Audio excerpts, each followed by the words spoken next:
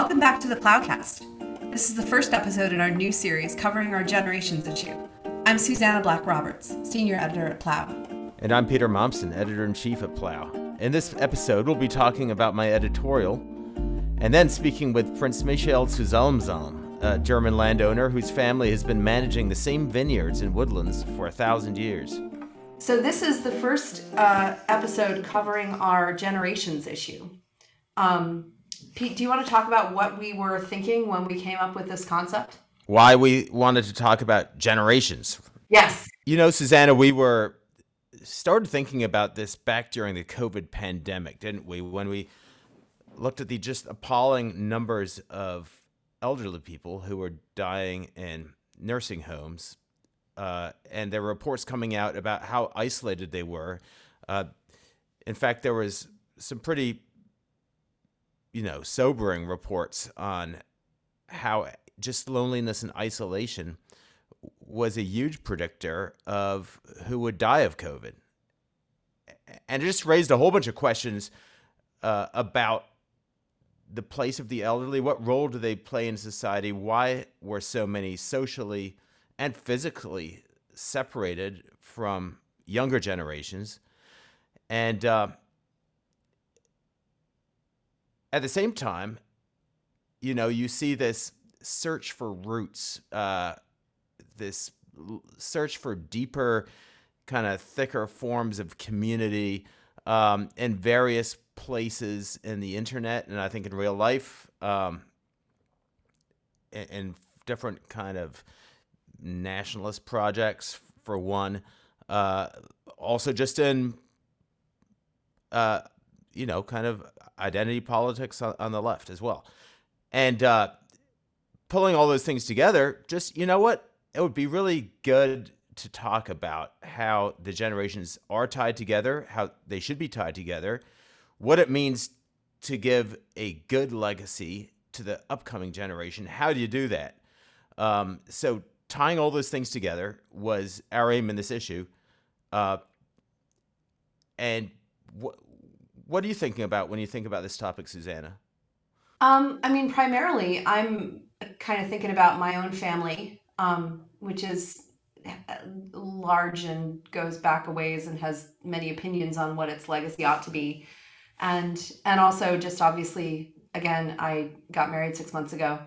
And so we made a new family that's out of these two old families that we came from, and continuing them and figuring out what my husband's and my legacy is going to be and what we're going to pass on to the next generation. Like, these all feel very live issues. And then they also feel very live in terms of contemporary sort of the contemporary sense of deracination, and what Simone Weil called the need for roots, and how real and sort of vivid that is, and what a good and important part of us that is to address. And how prone, though, to kind of go off the rails as well. Very, very easily prone to go off the rails, that is, in lots of different ways, actually, politically and personally. So I wrote a editorial. You did? Yeah, I did. And thanks for all your comments on it, Susannah. And speaking of Simone Weil and the need for roots, it's called Yearning for Roots. Now, I wasn't thinking about Simone Weil, at least when I started writing it. I was thinking of Alex Haley's, big doorstop buck roots, right? Alex Haley, famously journalist, historian, who back in the 1970s writes this big book that tells the story of his family, his African-American family, back through slavery to this ancestor or putative ancestor, Kunta Kinte, in Africa, who's kidnapped and brought over on the slave ships. And this book becomes a bestseller. It becomes one of the biggest TV sensations ever. 85% of U.S. households watched the finale. What? And it sparks, isn't that crazy? I mean, this is also commentary on the 1970s, right? Right, yeah. But he sparks this huge interest in family history that has continued unabated. up to today when you have, family service companies like 23andMe or Ancestry and others becoming popular holiday gifts, right? Here's your DNA kit, and you too can find out how Irish or Italian or Nigerian you are. And have you done one of those? I have absolutely not done that. I mean, I'm not going to give away DNA to some big commercial database ever, just so I can find out how Neanderthal I am, right? I can tell you right now, you're quite a large percentage. I think I am. Like I'm definitely from the suspicious zone of Northern Europe where there's lots of Neanderthals lurking, and they probably were alive a lot longer than most people think. That's my personal theory. We're getting But into like serious ancient alien stuff right yeah, away. yeah.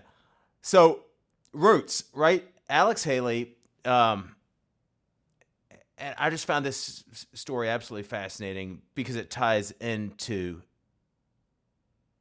these family search databases. The biggest one, Ancestry.com, is founded by two Brigham Young University graduates who are given access to the genealogical archives maintained by the Mormon Church because they are themselves Mormons.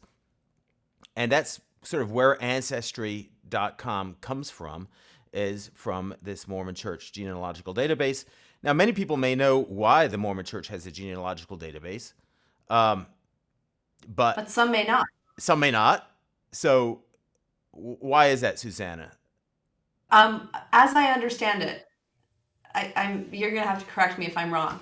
But from what I understand, Mormon theology teaches that one of the ways that we can sort of honor and love our ancestors is by baptizing them, or by getting baptized on behalf of them, as many of them as possible, into, I guess, Mormonism. Now, you and I have never been at such a ceremony because I believe you need to be Mormon to actually visit the temple for this vicarious baptism. But the founder of Mormonism, Joseph Smith, said this wonderful line: "The greatest responsibility in this world that God has laid upon us is to seek after our own dead." So that's taking roots pretty seriously. And I take roots somewhat seriously, but I'm not quite sure to Joseph Smith levels, as seeing that as the greatest responsibility in this world that God has laid upon us. However, be that as it may, here's this word connection to Alex Haley, which listeners may have been asking themselves, how are we connecting these two things? He's invited by BYU, by Brigham Young University, the Mormon Church functionally, at the height of his fame in 1977 to receive an honorary doctorate. And specifically, the church honors him for basically popularizing family history research, which is something that the Mormon Church is trying to promote in general.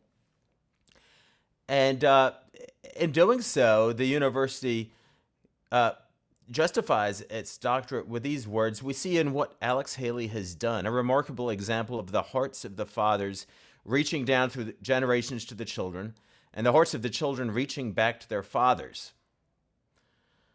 We hear of all people," and speaking of, I suppose, of the Mormon student and faculty body of Brigham Young University, "we here of all people can understand and honor his great work in responding to these impulses."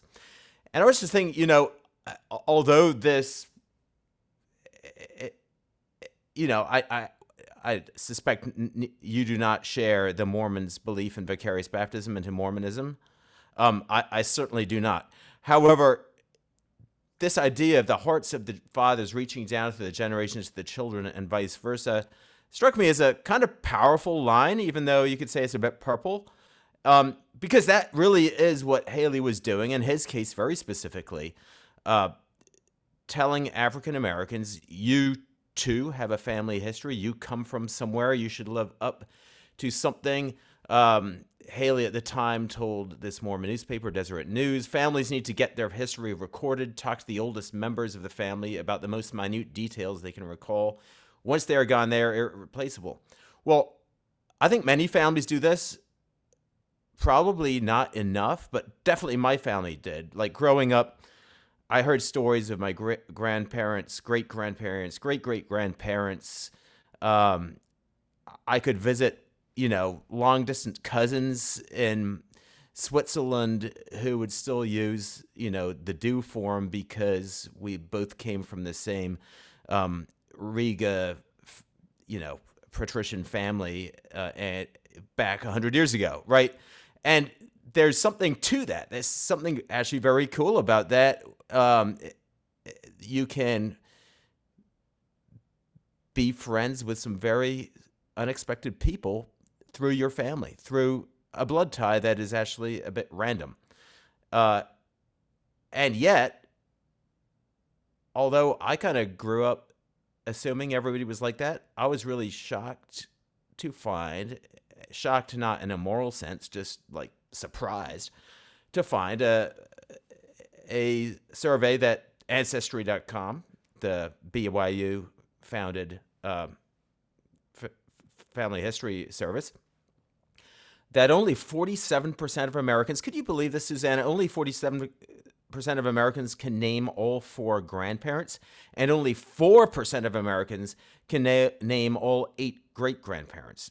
I mean, that's just an astounding lack of connection to older generations, and also kind of, going back to COVID, explains why there's all these grandparents sitting in nursing homes unvisited and dying of COVID without any meaningful connection to Yeah, subsequent generations. that reading that made me feel like I belonged to a totally alien culture. Like that's so distant from growing up. I had a very similar thing to you where we would tell stories of the family, and we have like all of these, we've got this Connecticut place where we have trees that are planted in memory of the the family dead, because we can't actually bury them there because they don't let you do that kind of thing in Connecticut. But yeah, like this is very much, I assumed, I didn't assume, I knew that our family was weird, but I kind of didn't realize how weird. So dear listeners, you're listening to two apparently statistical weirdos. Although I kind of hope that you two belong to families where you know certainly your grandparents and great grandparents, and if you don't, maybe it's a good time to hop online and figure out who they are.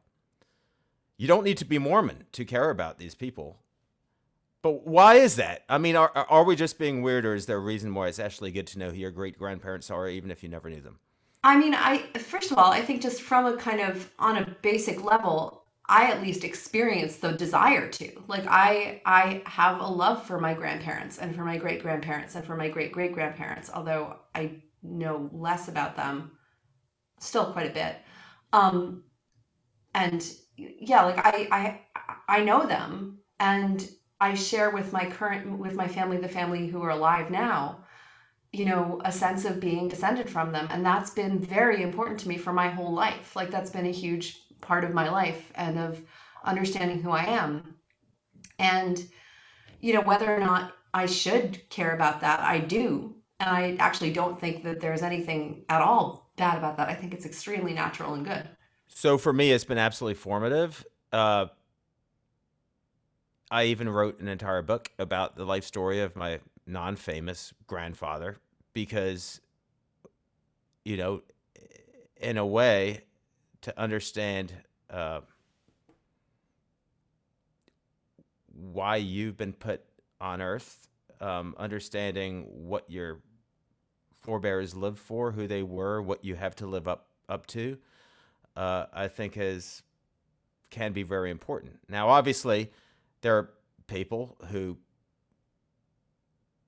don't have access to that. There's people who are adopted. There's people whose parents are just unknown. I mean, one big reason some people go to Ancestry or 23andMe is to actually find out about their biological parentage or farther back, because you know they were not able, as Alex Haley urged us to go and talk to these older generations. They just didn't know them. I have one friend who was telling me, his mother is adopted, and it was a great surprise to him watching his own kids grow up, because you just didn't know what would happen, right? It was like getting the surprise toy out of a box, because you didn't have any family on one side to compare back to or look at old photos. How did grandma look when she was a girl?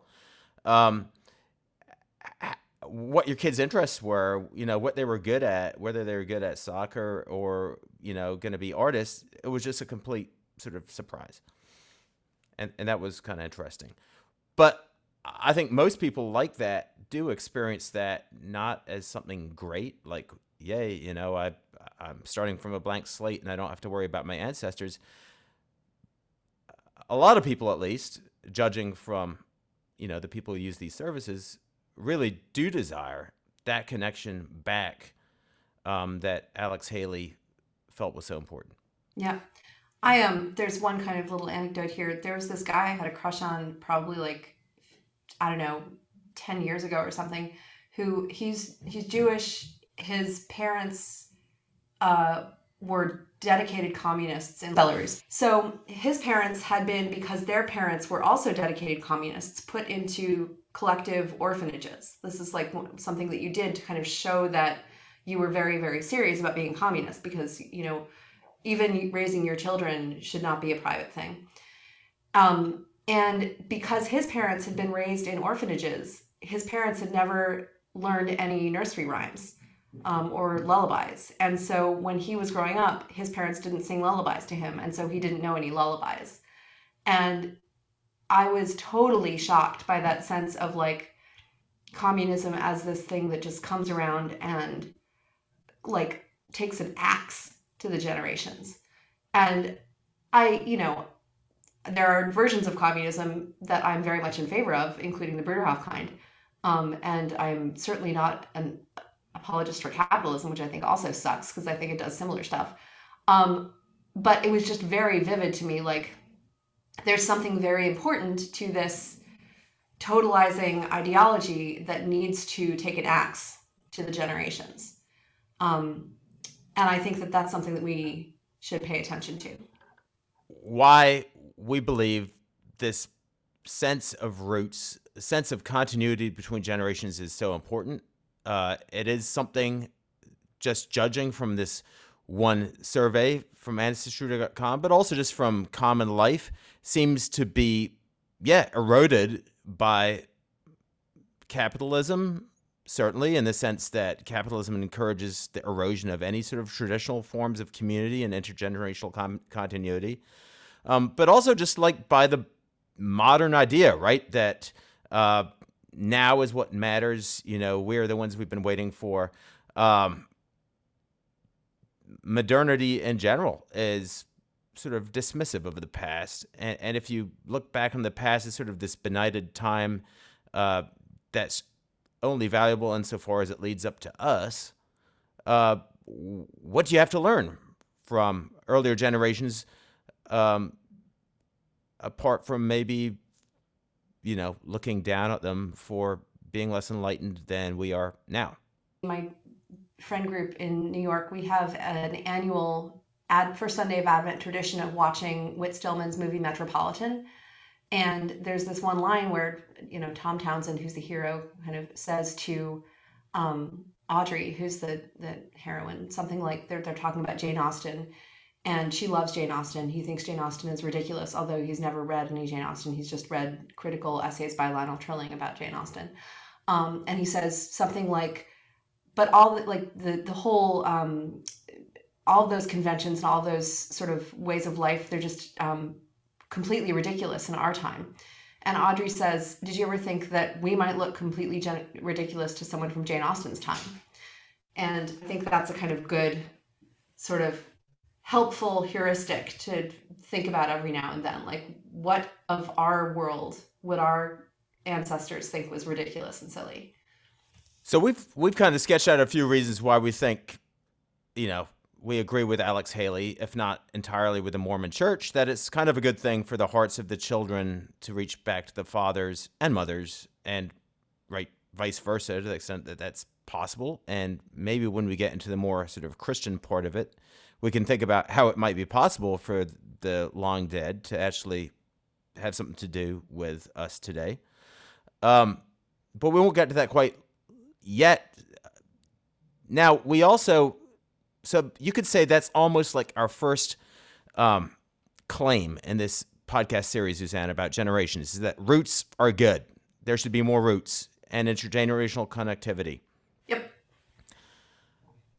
But, right? But yeah, So let's talk about the but. a big part of the but is that very obviously there are forms of politics that can take the this intense human desire for roots, um, and give promises relating to that have to do with a kind of a sort of ethnic nation that will allow you to have this fundamental sense of belonging that you don't have.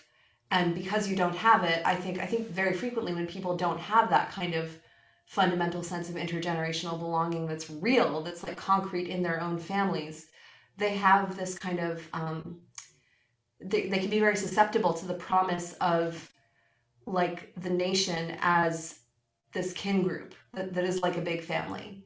Obviously this is a lot of German romantic political philosophy, Herder in How particular. could you possibly knock the German romantics? I'm really sorry. I know, like the Bruderhof comes out of this as well, sort of. Yeah, there's a lot to love about German romanticism, but boy, They are not uncomplicated. no. So, I mean, yeah, when you have a family that is concrete that you can draw from and you can inherit, whose dreams and legacy you can inherit, that's an incredible blessing.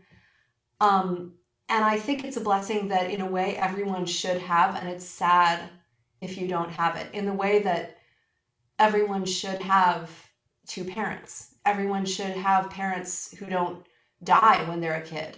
There shouldn't be people who are orphans, like all these in an unfallen world kind of thing.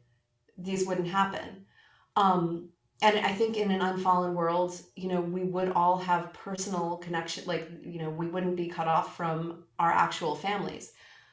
Um, but there's a lot of caveats here, like Jesus came to deal with the fact that the world is fallen. So that's kind of a preview of coming attractions. So don't freak out if you are an orphan or if you did grow up, as I did, in a divorced family, although my parents were both so intense about being parents anyway that it didn't feel like, I don't know, severing.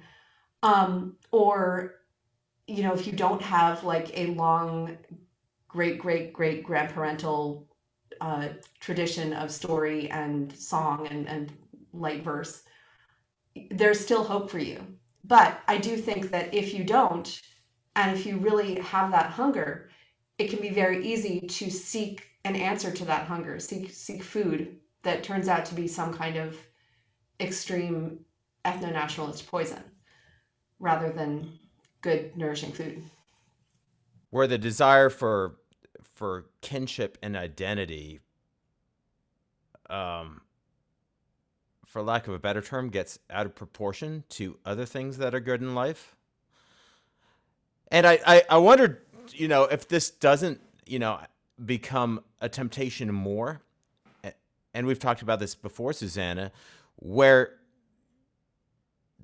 that real intergenerational family is lacking. So it's where you're living a kind of isolated life, kind of cut off from your grandparents, great grandparents, also sort of where your families came from, just because of geographic mobility. Maybe living in a suburb somewhere, online too much. It becomes a lot easier to kind of project this longing for identity onto some negative sort of blood and soil type stuff, right? And there's a reason that the original blood and soil from the last century, also got big in a society that had recently industrialized and was actually cut off from, natural families, actual families.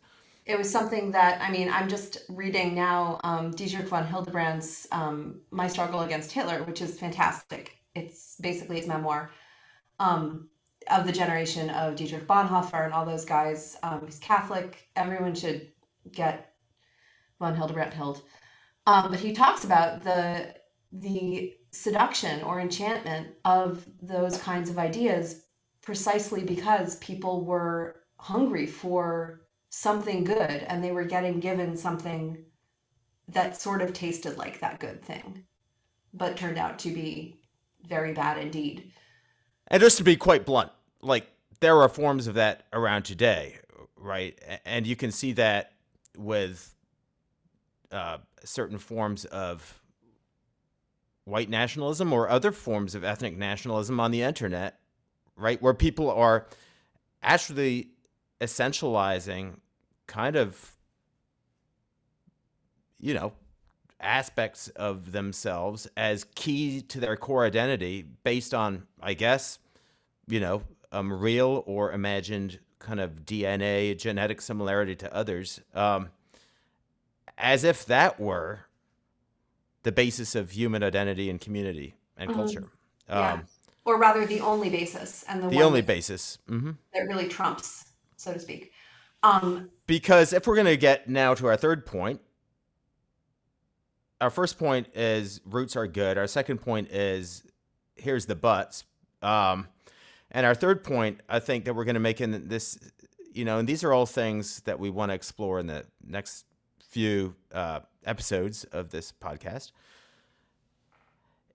is, of course, this is a Christian podcast. So let's think about it in a Christian way. And one thing that your husband, Susannah, Alistair, points out in our issue, and I look forward to talking with both of you about this, is the importance of genealogy in Scripture.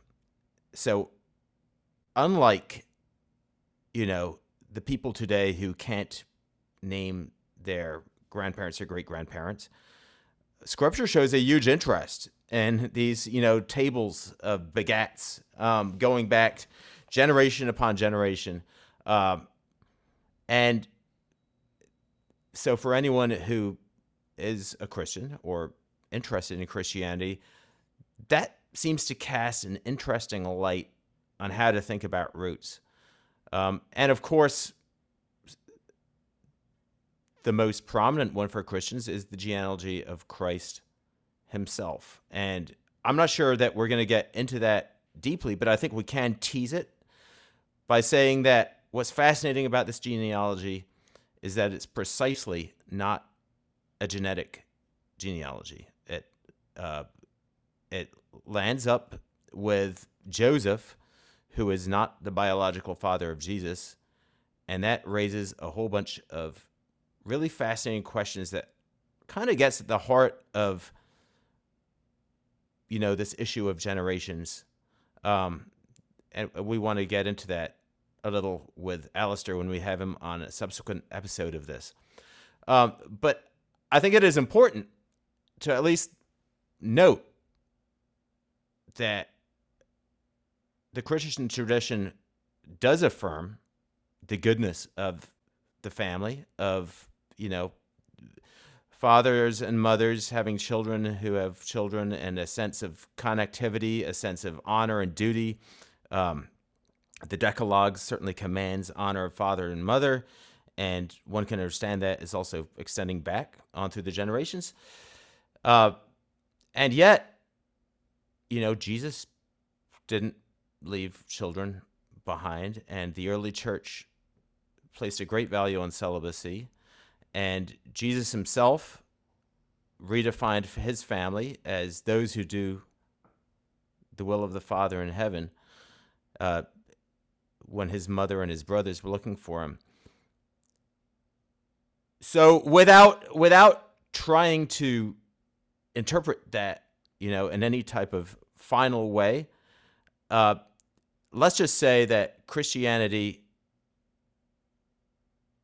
approaches this question in a kind of layered way, and in a way that certainly includes those who may not know their ancestry, those who may not have a pedigree, those who aren't, of illustrious stock, and also those who are childless, who are not going to, themselves biologically form part of the chain of generations, and yet form part of a greater family, that redefined family, that is continuing through the generations. And so those are just a few of the themes and Susannah, I'm probably missing a whole bunch of them, but those are a few of themes that kind of form our third kind of point of interest in this series of podcasts is what's the Christian way of thinking about this in a way that includes everybody? Yeah, and includes all of these truths that I feel like there's three big truths here that we've talked about, and you can't really kind of pull back on any of them. And I think the first two truths are to a certain degree contained in the Christian approach and in Christ's own approach, and in the approach of the whole counsel of Scripture to how to think about our families, how to love our families, what family means, and the relationship between natural and adoptive or other forms of family. It's all there's no real in thinking about this stuff, it just feels to me like something that is more like a dance than like a final answer. Um, there's not a kind of like, you know, a univocal blood and soil Christianity. Like that's not Christianity. And there's not a univocal anti natural family Christianity. That's not Christianity either. Um, and figuring out what reality is in light of the gospel and in light of our all of our experiences with regard to generations, that's what we're here to do in this the new season of the Plowcast. And now we're very happy to welcome Prince Michael zu Salm-Salm. He's a landowner, entrepreneur, winemaker, and forester, the heir to Wallhausen Castle and the surrounding lands and title in southern Germany, and is in, I believe, the 32nd generation of his family on that land. So I guess to start off, assuming that not necessarily all of our listeners will have read the piece, do you want to just sort of describe your family a little bit to let people know where you're coming from? Well, we live in the Rhineland area near Mainz, Frankfurt, on the west bank of the Rhine. And my family happens to live here the last 1,000 years. Not without interruptions. We were forced out 7 times, but never by the people of the homeland, but by French, Swedes, Spanish, Russians, whomever, during these 1,000 years. And I consider it being a big blessing that we always managed coming home again and restarted life here. So I'm the 32nd generation living here at that very place, together with my big family. We have 6 children. All of them are married. All of them have children again. So we have 25 grandchildren, which is just wonderful. I'm 70 years old, and from profession, I'm an economist and vine grower and forester, and did a lot of other things during my lifetime, being in politics and being in entrepreneurship, being in social jobs and duties. Yes, and Philippa is the most important part of my life and our family life. My wife, coming from Castel, quite a similar family, living there for a very long time. I'm Catholic, she's Protestant, and that's what's all about. Very traditional Catholic family. You got to know that in Germany, after the 30 Years' War, which came to the end with a peace agreement, and part of that peace agreement was that you could live your faith, your religion, but you could not stay in a country which was governed Catholic and or Protestant. And so the saying was cuius regio eius religio. Who is a ruler, he decides about the faith of the people, the religion. And in my case it was Catholic, in Philippa's case it was Protestant. Not a good thing to do, but at least it brought peace in those days. But of course, a very, very hurting experience in the spiritual life of the people. So when we came together, my family wasn't happy that I'm going to marry a Protestant lady. Yes, there really started our life with Jesus, because I was raised in a Jesuit college. Very good training for the brain, but very bad for heart and real believing and trust in the Lord. And so I really lost my faith in those days in that college, and found it back by seeing the rich parts of Protestantism, knowing about the Bible and the Word, and being very trustworthy in the Lord. And so we decided and really discovered that Jesus is the boss in both in Catholic and in Protestant churches, or should be the boss, at least should be, and became the boss in our marriage. You then were very active around the time that there were celebrations of the 500th anniversary of the Reformation in 2017. You were very active, certain initiatives around then. Would you be able to tell us a bit about them? I believe that's when some of the first contacts that we had from Plough and from the Bruderhof communities, which publishes the magazine.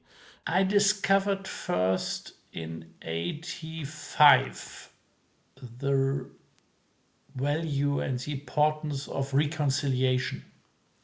And that happened in my home village, where there was a big celebration of the church building 500 years earlier.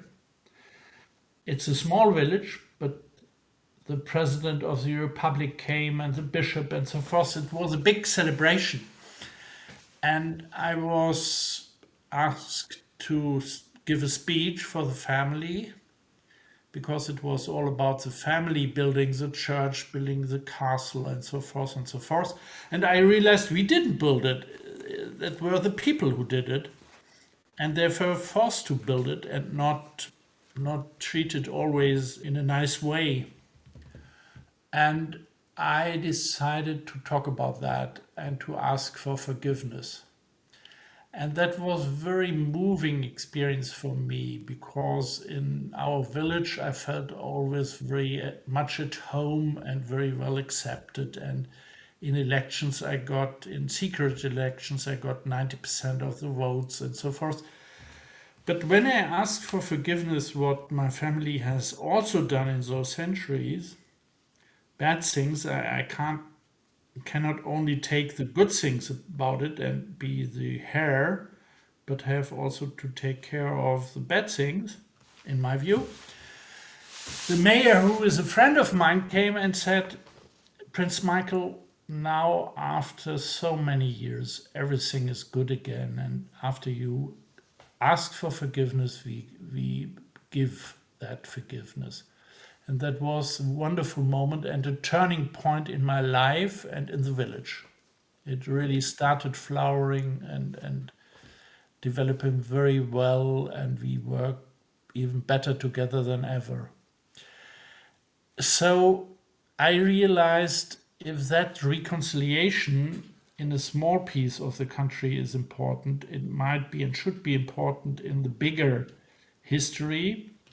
And of course, all what happened around the Reformation was so important, and Luther was such a big guy bringing that Reformation.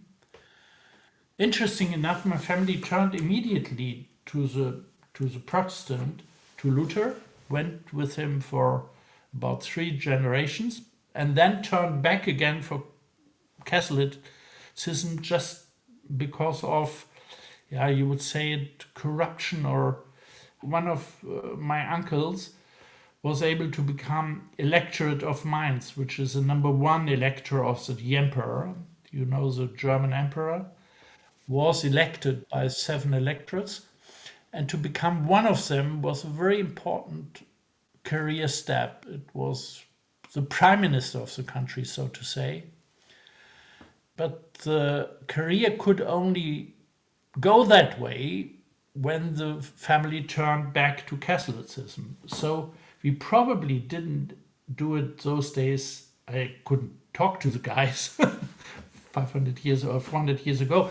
But in my view, he was educated Protestant, turned 20, in the age of 20 to become Catholic for the career and not for other good reasons.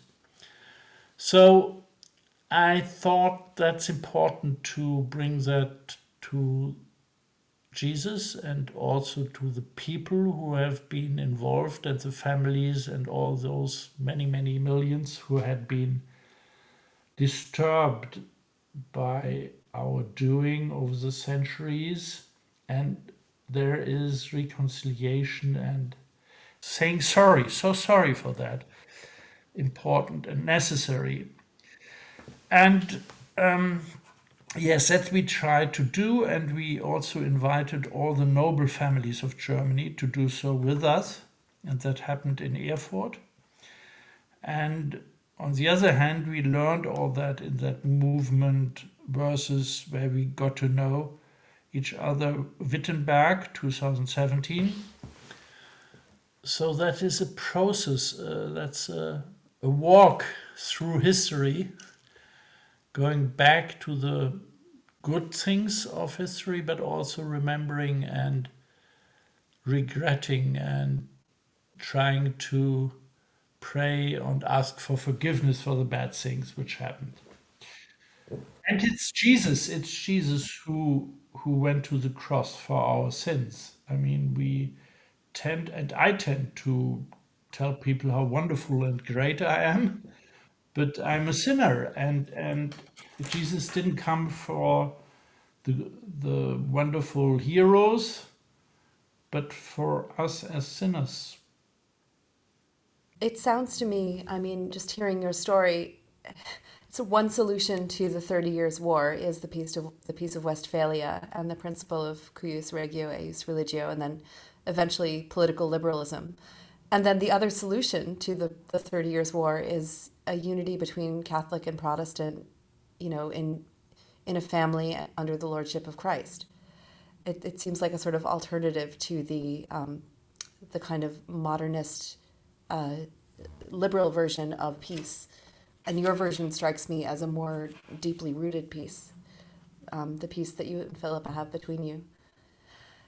How did she come to her own faith? Is that something that you could talk about? Because obviously she was raised Protestant, but it seems to have been a very deep faith for her early on.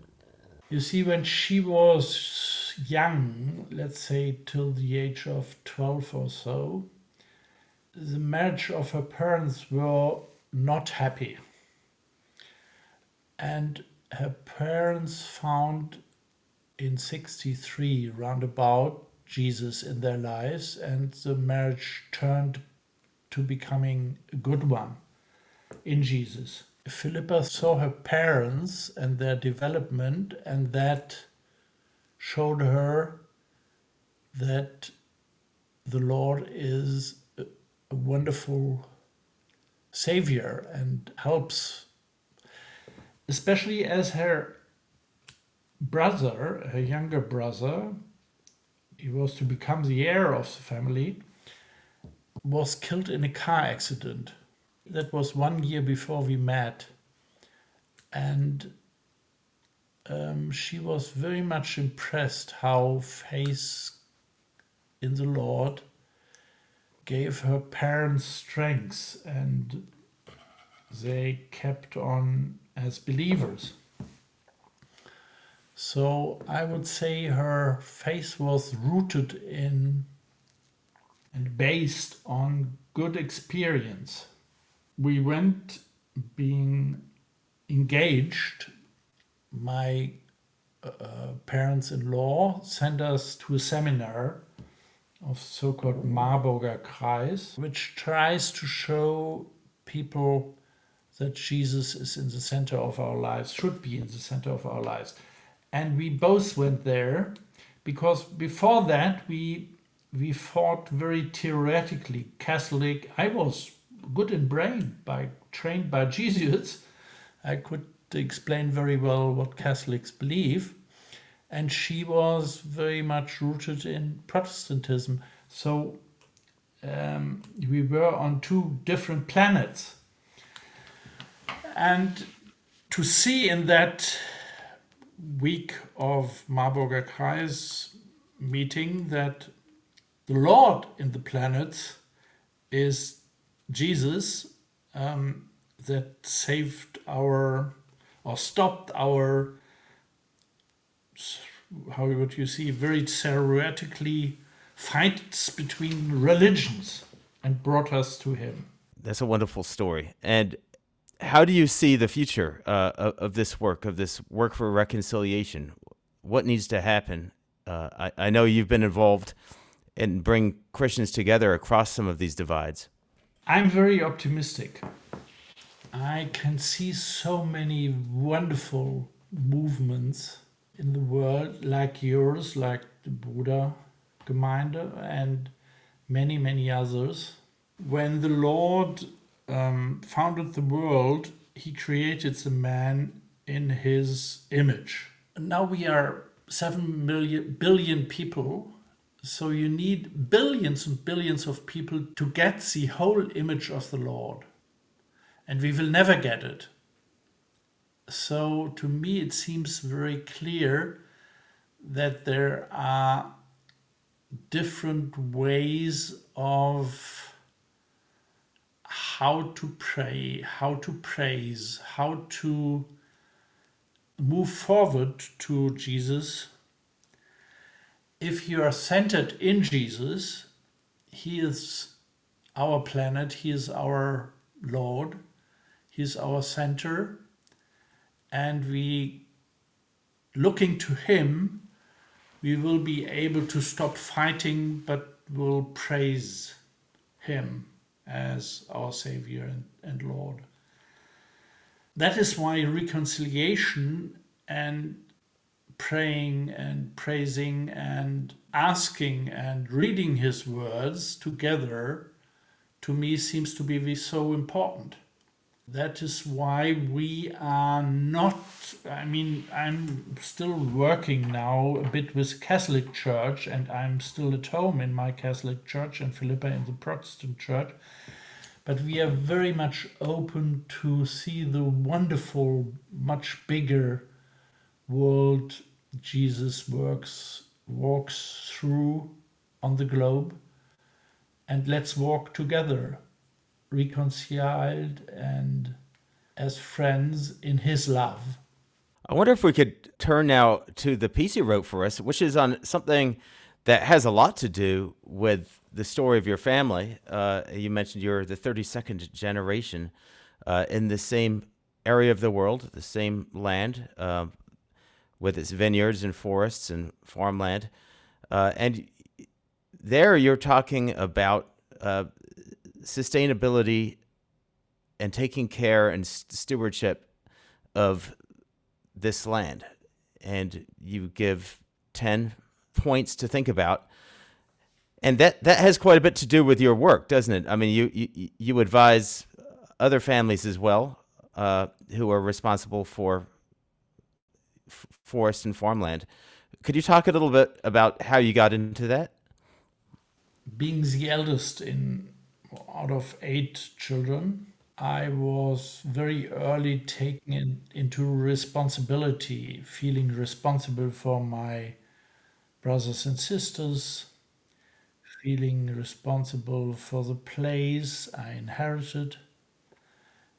But the property itself had become very small by these wars, especially the First, the Second World War. We lost a lot of property by the communist deprivatization, and in Eastern Germany, Eastern Europe, especially in Czech Republic. So I was never able to live from the place, but I had to work. And first I worked with my father-in-law's estate, then in a private bank, and then I founded my own, so to say, small asset management company, concentrating on convertible bonds and on stocks and so forth. And then other families came to me knowing that we do a good job in forestry and wine, and asked for help to put turn part of their assets into forestry and farming. And so we founded this branch of our company, which, by the way, I handed over yesterday to my eldest son, Konstantin. And that's an interesting experience too. And the wine I handed over to my son Felix, and what I built now and being working as an entrepreneur, I do together with my 4 daughters. Entrepreneurship is something I think where Christians should and could show the world that good stewardship is long term the best way to invest, because you don't go for short term goals. You shouldn't be greedy, but long term thinking is generational thinking, and is also thinking about that you borrowed only what you own from your children and grandchildren, and you're steward for the Lord. I saw so many high class businessmen who were only looking for their compensations and their commissions and whatever, which is very short term minded. And when we look at the climate change subject, when we look at how we kill the planet, it's all about short term thinking and not long term thinking. And that's what I think we really, as Christians who do not look for ourselves but for the internal life, is a much better perspective. One of the things that you had talked about in the piece was the importance of political participation and the importance of care for the common good in a political sense. How do you see that related to the rest of your work? It took a big part of my lifetime. 10 years I was very much engaged in politics.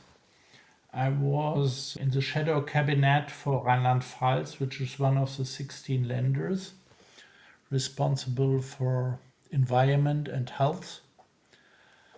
We lost the election, however, so I never made it to the top.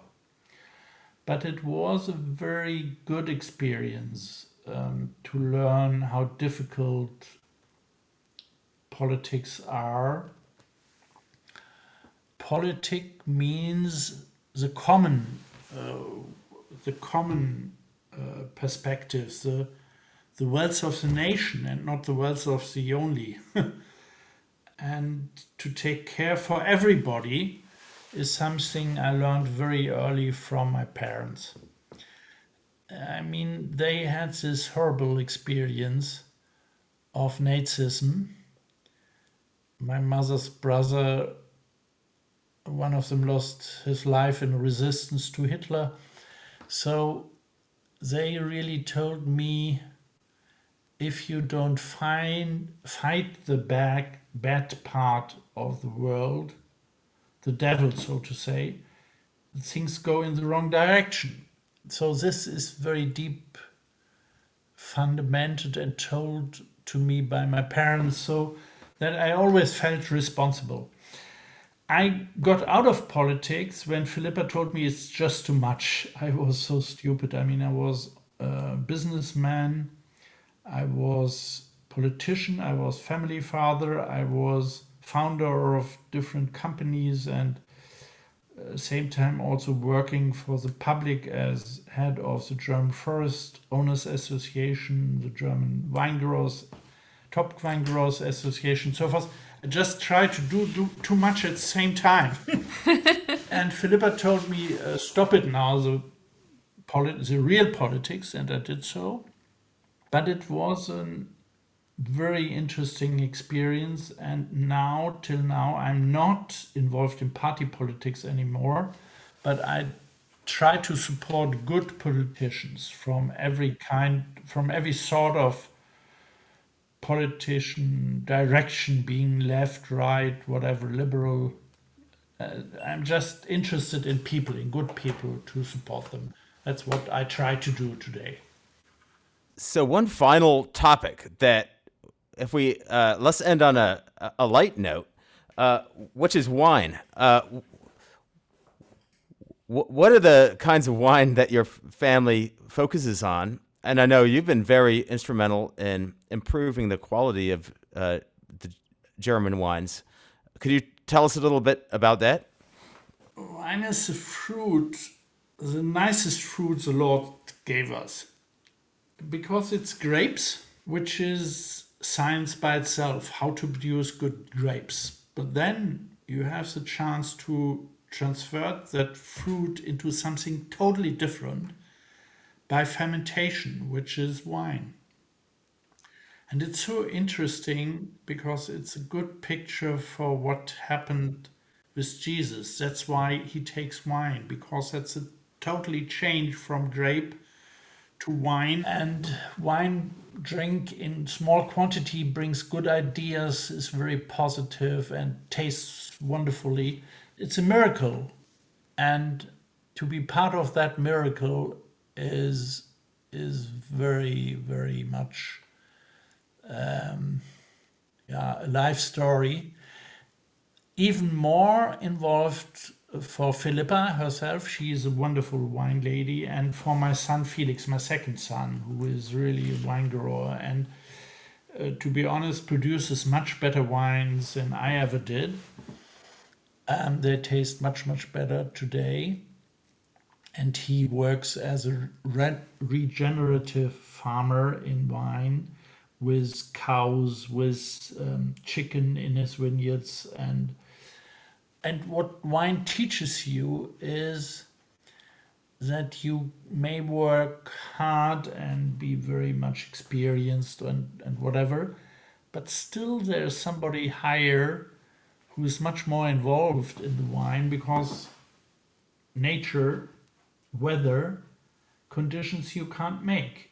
It's given by the Lord. So we try to, and we learn to be humble and hopefully obedient to him, to protect and take care of his nature, of the wonderful things he donated us for our lifetime to work with and to be a good steward of. And with wine you can really bring love and joy to the people and good taste. And so wine brings good relationships, brings positive thinking, if you don't drink too much. Well, thank you so much. Okay, thank you so much. Thank you so much. Thanks for listening. Be sure to subscribe on iTunes or wherever you get your podcast needs met, and share with your friends. For a lot more content like this, check out plow.com for the digital magazine. You can also subscribe. $36 a year will get you the print magazine, or for $99 a year, you can become a member of Plow. That membership carries a whole range of benefits, from free books to regular calls with the editors to invitations to special events and the occasional gift. Our members are one aspect of the broader Plow community, and we depend on them as a kind of extra advisory council. Go to plow.com to learn more. On our next episode, we'll be talking with theologian Carl Trueman about whether the church needs to speak differently to different generations.